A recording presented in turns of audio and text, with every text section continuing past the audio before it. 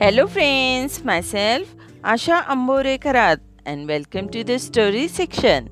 Our today's fun and entertaining story name is Clever Mr. Pat. Mr. Pat was a very clever man.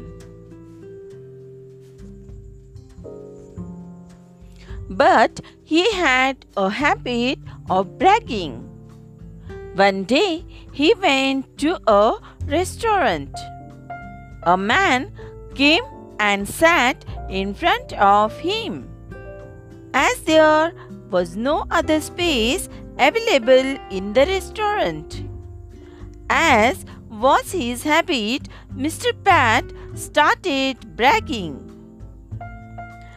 The other person got fed up of his bragging and asked him, "Tell me one thing that you can't do, and I will show you that I can do it."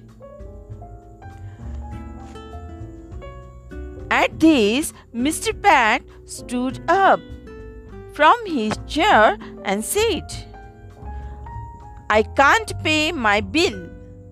Now you will have to pay it." The other person had no option but to pay the bill. This is our today's story, and our today's moral is always be clever.